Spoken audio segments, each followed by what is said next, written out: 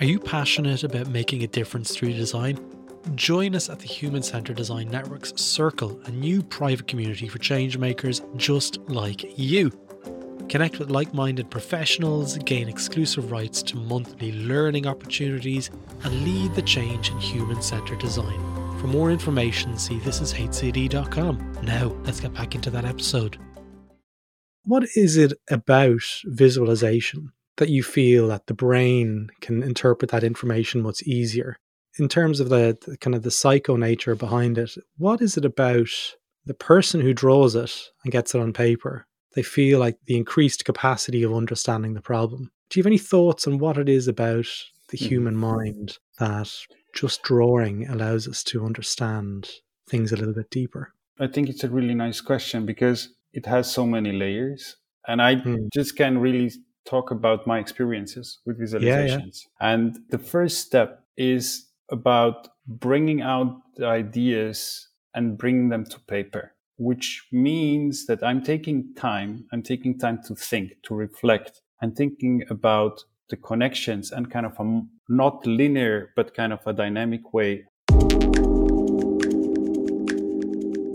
Hello and welcome to Bringing Design Closer on This Is HCD. My name is Jerry Scullion and I'm the founder of This Is HCD. I'm a designer, educator, design coach and podcaster based in the wonderful city of Dublin, Ireland. Now, our goal here is to have conversations that inspire and help move the dial forward for organisations to become more human-centred in their approach to solving complex business and societal problems. Now, as many of you know at this stage, I work on these episodes and these podcasts as a labour of love. I love sharing the work of others, and I know many of you enjoy the work that I do too because I see all the wonderful reviews. If you want to help support me and This Is HCD, maybe you might consider by becoming a patron. It's under €2 per month. My goal with having this model is to meet the costs to produce everything. We're still miles away from doing so. But if you want to learn more, maybe just check out thisishcd.com. Now, a number of months ago, I was researching for my keynote that I'm giving in UX Scotland this year, and I stumbled across the work of Superdot Studio in Switzerland. And I was blown away by all the amazing work that they have on their website. And I was honestly so thrilled, I was so happy to see that they were in the process of publishing their book titled Visualising Complexity, a Modular Information Handbook. I purchased it, and from the moment it arrived on my desk, and I'm not joking when I say this, it has never been too far away from my hands. It feels just absolutely beautiful to hold it in your hands. It's a rich texture on the book. I show it to many people on my Zoom calls every single day, and I've showed it on many of the trainings that I've given over the last number of weeks. I've recommended it to many of my peers. Why? Because I just believe that this book is absolutely beautiful and it should be something that I think many of you will be interested in. Now, I feel so lucky to have this podcast, as it allows me to reach out to people that I truly respect and connect with them over a conversation. And I did just that with this book and this episode. I connected with Darjan and we had an amazing conversation. Now, we explored the process that both he and his partner Nicole follow when visualizing complexity. Now, one of the things that struck me most from this conversation was just how analog the process of brilliance is. A lot of what I took away from this conversation was just how much space and air that Darjan and Nicole leave in their work to let things sit, to reflect and include elements of structured exploration before arriving on a visual language and approach to their work. Too often I find we, and I include myself in this folks, have tools in place and in mind when we were researching that we always fall back to. As in, many of us know that we'll fall into that category of we'll be creating a journey map or a blueprint as we know that this worked on X projects before.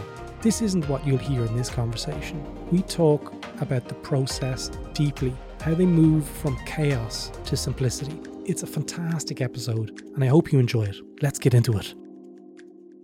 Darjan, a very warm welcome to This Is HCD. I'm delighted to have you on the show.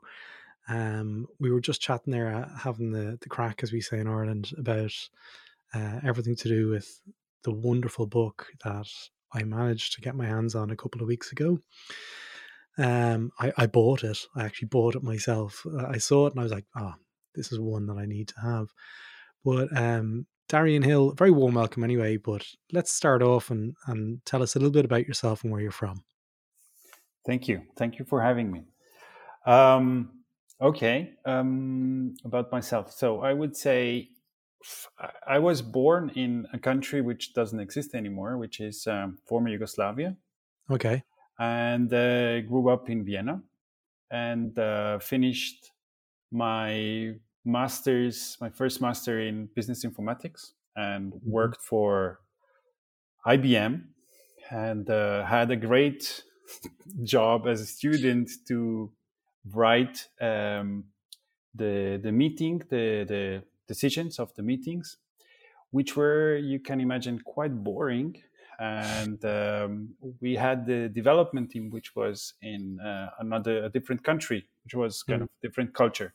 And then I realized that my communication skills were not really good, because the things that the developers were programming were not the ones what the client wanted. So Mhm. actually, that was my entry point to visualizations. That I just realized it's much easier to write down the requirements uh, and draw them just with some lines and boxes and sketches. Yeah. And there was, anyways, always this magical moment that as soon as something is kind of externalized and put to paper, it gets kind of clear and people start to communicate more about the thing. Yeah. And then I started scanning my sketches. They were not good, but they were just sketches. And somehow the whole cycle of kind of the loops of bug fixing were smaller, and Mhm. that made me think that I should maybe study, or kind of, I was actually asking myself, why are we not taught in any kind of study program, business, informatics, history? Why are we Mhm. not taught? Why do we not learn to draw, to Yeah. express ourselves? And yeah, somehow that made me, afterwards I landed in Switzerland. I worked for a bank, but I still was always thinking about this moment of drawing. And Mhm. somehow this graphic facilitation and graphic recording was not the thing I really, aesthetically, I didn't like that.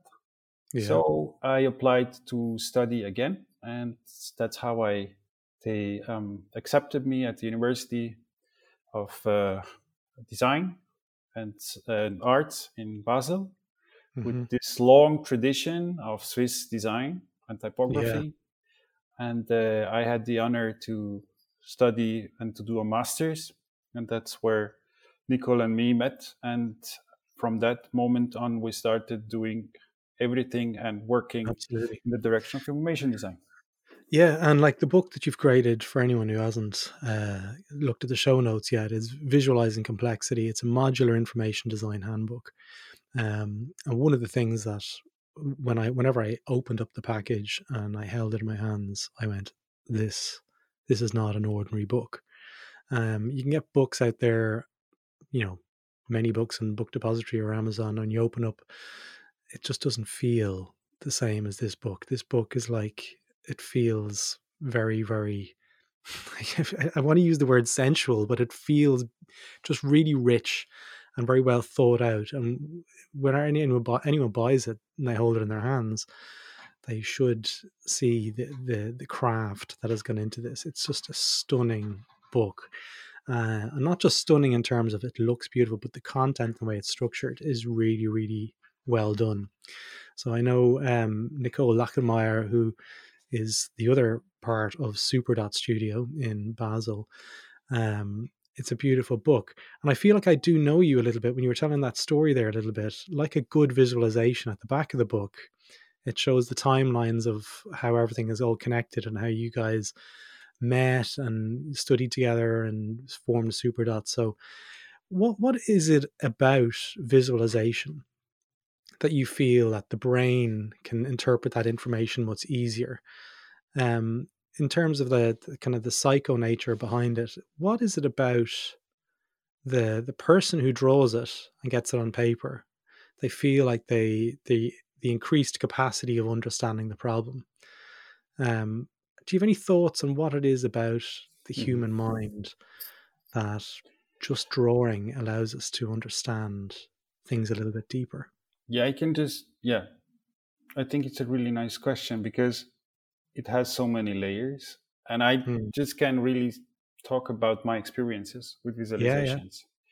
And the first step is about bringing out the ideas and bringing them to paper, which means that I'm taking time to think, to reflect, and thinking about the connections and kind of a not linear, but kind of a dynamic way how things are connected. So that's Yeah. kind of like a yoga, like a step of Mm. meditation and bringing that to paper. So that's the first step of slowing down. And that's why actually I always talk about, or kind of the way we work, and also maybe the story behind this book. Every Mm. page that you see in your hand has been done by hand. So Okay. all these 200 pages and all the examples and every little piece has been drawn either by Nicole or by me in Mm. a lot of iterations. So we Yeah. have around 800 pages from these 200 pages in our cupboard. Wow. So that was, I would say, that's the first quality of making sketches and drawing and kind of making variations. The second step is Mm. that making a variation, which means that as soon as you have the first sketch, you have an idea for the second one. And as soon Yeah. as you have the second and the third, you realize start understanding the content you are sketching. So kind of Mm. like the stupid kind of cases that you say, if you start drawing one flower, the first drawing of the flower will be the obvious one. The second, you will maybe see some highlights of light. The third one, you will see shadows. The fourth one, so you every time you will understand something more about the flower. So kind of Yeah. redrawing, your understanding is bigger. And then on the other hand, what every designer knows is as soon as you have a sketch, somehow people dare to give their opinion.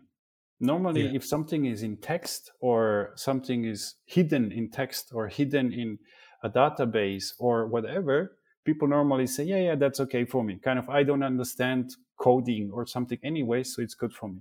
As Yeah. soon as it gets visual, people have an opinion, which is not always easy for designers, kind of to deal with that opinion, to like, okay, yeah.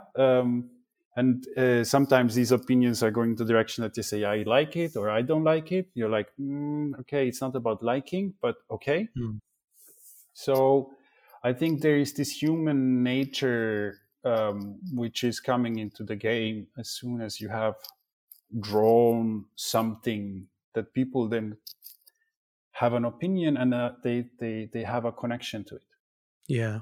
There's a really interesting quote which I have in one of my courses, which I've just brought up, by William Playfair. Mm-hmm. Don't know if you know William Playfair, Yeah. the creator of the bar chart and the line chart and the pie chart.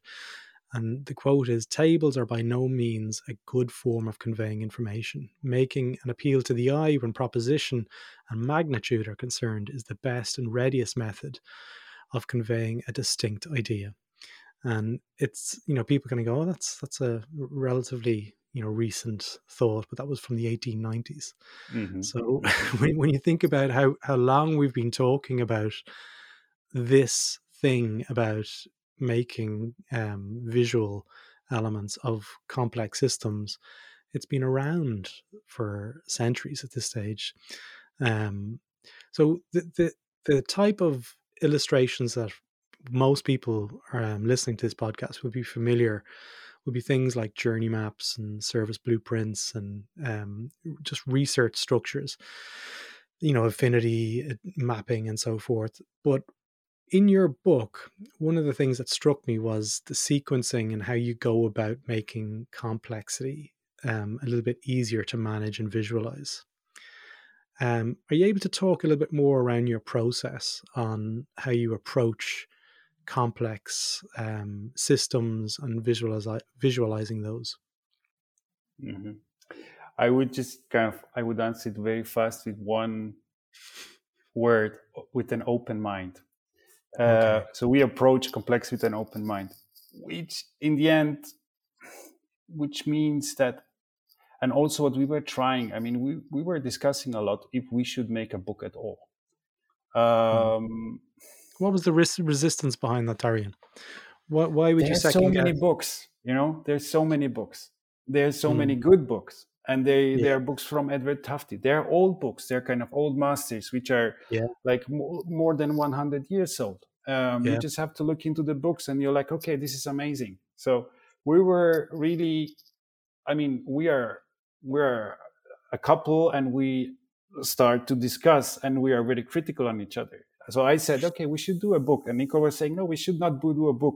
Who gives us kind of credit to do a book? So that was the first point.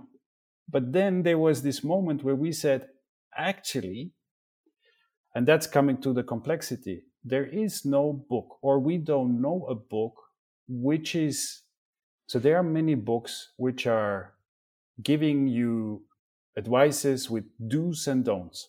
So this, if you have this, do that. If you have that, do this is the right chart type for this problem. This is the right solution if you have that one. Yeah. But actually, what we learned in school and the way our kind of mind at least works in our studio is that there is no right and wrong. So, or let's say there is no general, for in our philosophy, there is no general, how would you say, rule? Because sometimes people say red is an alarm color.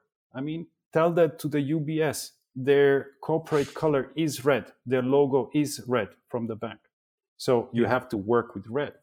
So I would say our kind of really intention was that we said we want to show the beauty of experimentation. We want to bring down the recipe of making visualization to really the little pieces, and we don't say which one is to be used in a certain situation. We say make your own experience, try it out, show it to your friends, show it to somebody, and let them judge if they can read it. Let them observe them if it's interesting.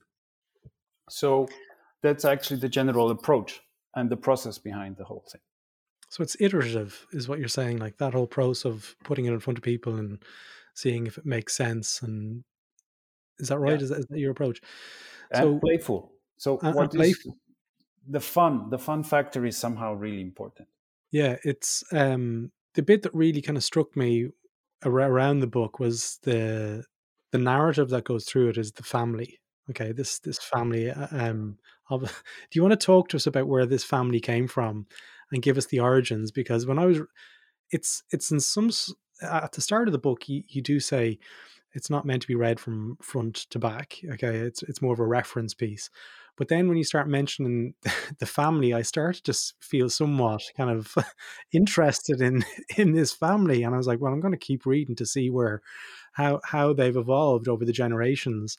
So I did find myself reading chapters. So maybe talk to us a little bit more around where that came from, okay? Because it's a really nice anchor point in a book. That's what I'm saying. It's not a case of this is a map, this is how we did it. It is a step-by-step process of how you actually sort of attributed the data, the raw data, and took it forward. So maybe talk to us a little bit more around the origins of that whole kind of thought process.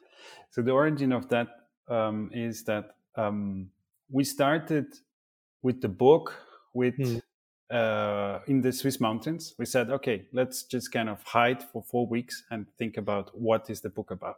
It sounds very idyllic. Yeah, and you have to know that Nicole is a perfectionist when it comes to design. So she thinks about everything. We call her sometimes that our typography police. So kind of really goes in everything. And I'm the perfectionist when it comes to content and kind of to the red thread, which goes from the beginning to the end.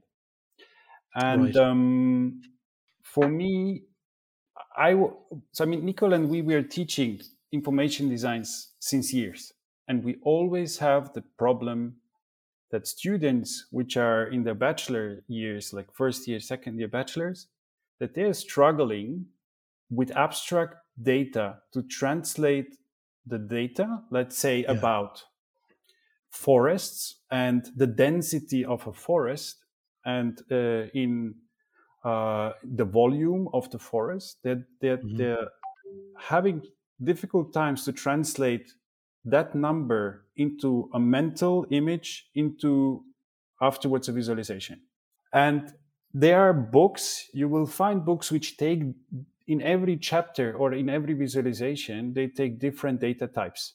So kind of a different data set. So kind of the one graph is working with climate, the other graph is working with, I don't know, population and so on. So every time you read that book, you have to first start thinking about that data set and think, okay, what does it mean, climate? And then you have to decode the first data and the image, and then start understanding it.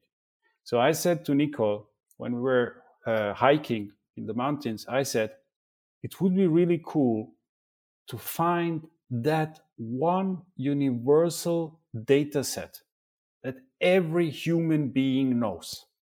And then we were thinking about a lot of things. And at some point, I just said, okay, everybody has a family. Yeah. Every human has age. Every human was born somewhere. Every human died somewhere. And every human has a gender. And then we started kind of constructing and deciding on one data set that could go over the whole book. And then we started kind of designing that family based on really statistics. So actually, I looked up the statistics of the past century. I looked up what is the most frequent name in the British or kind of the English-speaking area, and the one from the German. So actually, I took the names, it's kind of the statistics behind, and then that's how actually the whole family data set. Very cool. Yeah. Now, one of the things that I sometimes find myself falling into the trap of, if I'm researching and I've kind of gone through the data set and I'm trying to pull out the key quotes and, the things that are wrong with the service or things that are going well with the service, it feels like, okay, well, I know at some point I'm probably going to do a journey map and I'm going to do maybe a blueprint, and I fall into the habit of using the same kind of templates, the same structures to visualize the data. What struck me about this book in particular, and I don't mean to become a salesman by just keep on talking about how beautiful this book is, but do you have a really broad set of templates that you sometimes fall back into? And do you have names for those sets? And if so, where do you get them from? How can I increase, and how can our listeners increase the visual language that we're using to visualize the complexity that we find ourselves researching in? Yeah, I think it's somehow that question is going a little bit into breaking the patterns that people kind of create. Or maybe I misunderstood the question, but what I would understand is that yes, when people see graphs and when they see possible solutions, or if they see time, let's say that there is data with time, that you will immediately think about the timeline. And if you think about that, if there is data about cities, you will immediately think about a world map. Even though you know that kind of as soon as you start putting your pins on a world map, and you are talking about Switzerland, the density of the pins will be very high compared to Russia, which has a very big surface on your paper. And basically what we try, and also what we try to do with the students, is the first sketches they create is the things they know and the things they frequently use. And then we ask them to break that pattern, to say, okay, do you have some other ideas? What would happen if you would not be allowed to use a map at all for mapping, for kind of cartography? How would that map look like? So kind of, and then looking, and then why we did this is to say there are so many things. So kind of, there are so many possibilities. Think about these little pieces, the elements, and how can you combine them in a crazy way? Risk it, risk something new, and see if it works. Yeah. Well, what I'm hearing there is you're treating every data set as a unique opportunity to visualize it. Whereas for people like myself and service designers, we kind of have a suite of tools that we tap into, much like business people love to use pie charts and line graphs and so forth. But what your approach is, and if I'm understanding this correctly, yourself and Nicole in particular, is it's pen and paper, and it's back to grassroots in terms of how we approach what is the best way to visualize this versus the kind of off the shelf and then interpret it. And I think that speed to visualize is something that came through in the book.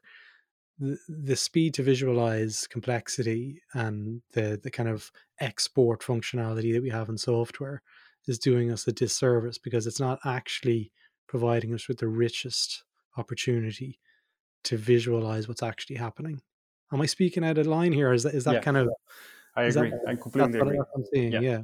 So in that, what are the skills that you teach in information design then? Because people like myself would really love to learn how you got from, say, when you were working at IBM and you were, kind of visualizing those meetings.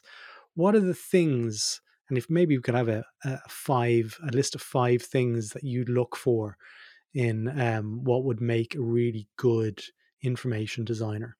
First, a tidied, clean, well-structured table. Okay, let's talk about that one, okay? Because that's everyone is leaning in to their car they're driving. They're like, a clean table. Now you're not talking about a kitchen table. We're talking about a table of data, okay? Exactly. So that would Exactly. go, if you take that one from very face on, the quality of the research is impacted. Like if you've got a really bad process about creating the data, you're going to get a really crappy table in the end. So how do you work to ensure that you've got a really high quality data set in your table? So there is actually no project where we do not have to reorganize and clean the data that we get. So kind of we get them, but then kind of we have to. The first thing is what people probably everybody knows is that you go in Microsoft Excel or something, and then you Yeah. kind of throw away all the formatting, kind of all the yellows and the blues and the font sizes, and just bring them to kind of this raw format, and then observing kind of what dimensions, like kind of what columns and what rows you have, and if that makes sense, and how are they actually nested, what kind of in what way, and if it makes sense. And actually, we very often send the spreadsheet, kind of the Excel sheet. We send it back to our client and say, please, there are a lot of gaps. Could you please again go over your data?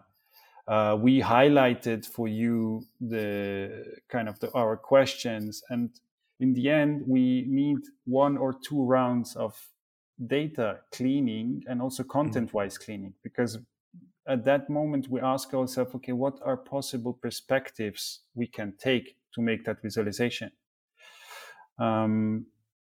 So that for sure that's actually the yellow chapter of the book, where I put a lot of effort in kind of explaining that data is not only data. So kind of data are perspectives on your, I said it's this kind of cube, and kind of what perspective do you have towards that cube. So say you've got a really clean table, you've got an opportunity then to weave a narrative through that table, like the patterns that you're starting to observe. Who is best placed to design or define those narratives? Does that come from the client or does that come from yourself? Because and I know there's many ways to interpret the Yeah. data set Yeah. depending on the objectives. So once we observe, let's say, different angles of storytelling, mm, we bring them in very raw sketches to paper. And then with these sketches, we go to the client. We call that the clarification meeting. So we go to clarify the kind of the content. Yeah. And the reason we do that really on paper is it looks and it has to have that feeling of work in progress. Yeah. Because if it's still in Excel, people talk about that one, the functional side. If it's done already and put into a template, a perfect looking graph template, even though you can tell 100 times to your client, no, it's work in progress. We are still in working, but it looks too good. That's why it has to look like a hand-drawn sketch so that we can talk about really the story we want to kind of tell together with the client. So in that sense, there's probably quite a lot of bias that could be brought into that, because the client looks at it and goes, "Listen, we're not that corrupt.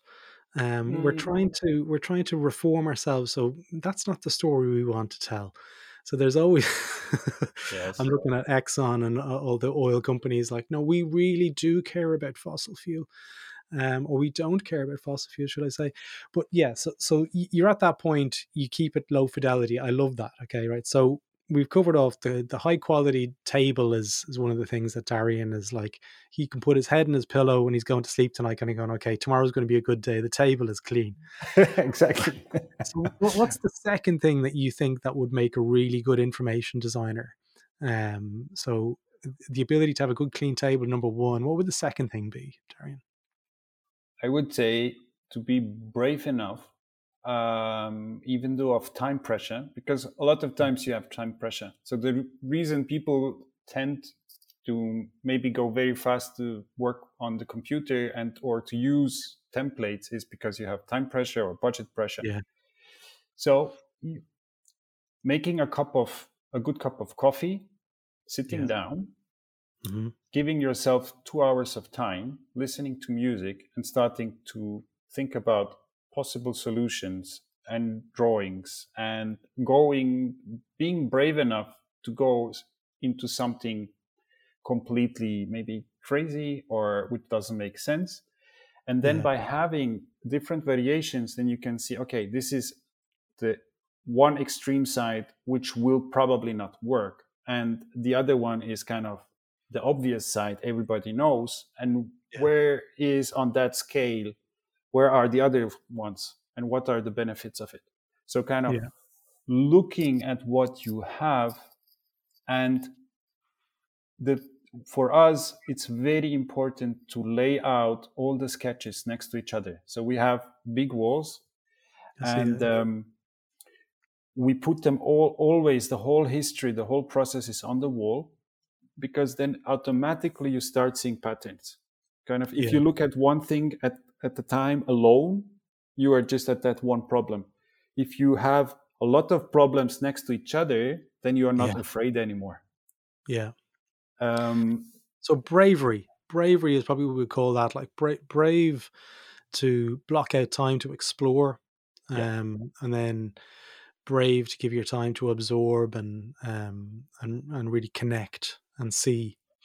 Can you think of the third one? If we were going to say, well, we'll do, I know I said 5, but we'll do 3. Okay. So the clean table, bravery being the second one. What would the third one be? Probably at that point comes kind of after the bravery comes, you should probably curiosity, because at that point you will be like, I think I discovered something. Maybe I need to research more. And kind of there is that step of curiosity and looking kind of, does it really make sense? Can it be that simple solution would solve the problem? I love that. And I think that's the turning point. And then you have to sell it to your client. They have to like it. You have to approve it and say, okay, that's it. Yeah. And then comes the kind of realizations again. Yeah. So how often would you be in a situation when you're when you're doing this, you might have to go back to research and conduct more research to get a better outcome. That iterative process, would you go right back to square one in terms of alternate research methods and stuff? Yeah, going back to zero actually never happens, kind of to square one. But because every time I always tend to say that kind of in the beginning, if you start working with a data set or kind of a strategy or a concept from a company, you have very little knowledge, and you just see kind of that problem. And by working and researching your understanding actually of the whole problem, I would say, kind of the closer you are to the solution, or kind of the more you know about the solution, the more you know about your problem. Because actually just when the project is finished, then you will be able to say, now I can tell you what that kind of the big challenge in this project was. But you can tell it just actually in the end. It's going to be very difficult to really say it in the beginning. Because you're a lot closer to it. You've examined it, you've explored, and you've done, 20, 30, 40,000 micro decisions to get to that point. And yeah, that's the whole beauty of, I guess, prototyping. You're spending a lot of time in prototyping, and that hand to mind connection is so rich. I have a question for you there. With the book title, it's Visualizing Complexity. Why complexity, and why not say visualizing data? What was it about the word complexity that made you include it in the title? Because we don't even have then that many data visualizations projects in our field. So actually 50% of our project is about, can you visualize this concept? Can you visualize this strategy? It's text. So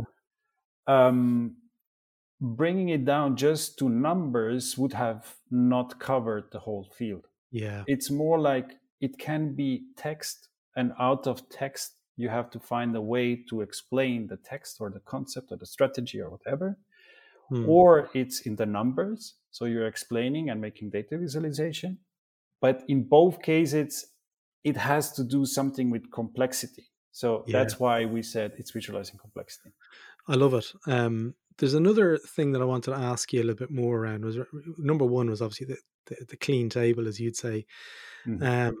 How do you feel about AI and the ability to generate visualizations on the fly, and people leaning into it in a big way to hope to answer all the world's problems? What are your thoughts about that and its interconnectedness with the clean table? I would say to these people, good luck with that. No, I mean, I see that. I see this enormous acceleration and combinations which have not been there in very little time, and taking all the resources in the internet and combining them into a new fusion of something. I see that. I think we have to find a way that our daily work has a so that's why I said maybe before brave. We have to be brave enough to resist to the pressure of our client, or to find a way, even in the most boring content and data set, to have fun with that, and to take time to work with that, to find an interesting angle. And that kind of is a very good feeling, like a body feeling after a day that you created 20 different drawings and sketches. And that makes you think, and that kind of brings this slow kind of, it's not really slow, but kind of, let's say this slow work brings you to reflect, kind of gives you time to think does it really make sense what we are doing here? So Yeah. that brings you to that kind of crucial questions where at some point maybe you really have that simple graph where people like, why did you need 3 months to make that graph? Exactly. Because with ChatGPT or something, I can do that in 3 seconds. That's nice. Yeah. But it's also about me, my process, and it's also about having a reason to live, having a reason to work. And if we externalize everything to others, then we don't have anything. So that's why I would say, I still believe that we will come up with much better solutions if we have time to think. Yeah, absolutely. Darjan, I could speak to you for about 5 or 6 hours nonstop about this stuff, but you know, we want to try and wrap up the conversation within 40 minutes on This Is Hate City. Just people I know, they like the short synopsis of what we're trying to do. What I'm going to do is I'm going to put a link to Super.studio, your studio in Basel, into the show notes of this episode as well. Put a link to the book as well. If possible, folks, if you're going to buy the book, buy it from Super.studio. Don't buy it from that big book company. I can't remember what it's called. It's like After a Forest or something. I can't remember. My mind's gone blank. I'm only joking. Buy direct from the authors if you can possibly do that. But Darjan, if people want to reach out to you, what's the best way for people to get in touch with you? Easy. I'm actually answering a lot of emails and social media things. I'm trying to be very kind of 24-hour answer type. So yeah, there is on the website there is an email or over social media or anything. So just kind of, you will find me. I will On answer. LinkedIn, yeah, absolutely. We'll put a link to your LinkedIn anyway. But Darjan, listen, look, thank you so much for your time. Let me grill you about the book.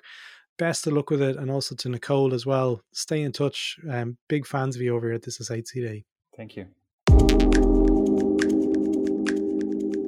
There you go, folks. I hope you enjoyed that episode. And if you enjoyed it and want to listen to more, why not visit thisishatecd.com, where you can learn more about what we're up to and also explore our courses whilst you're there. Thanks again for listening.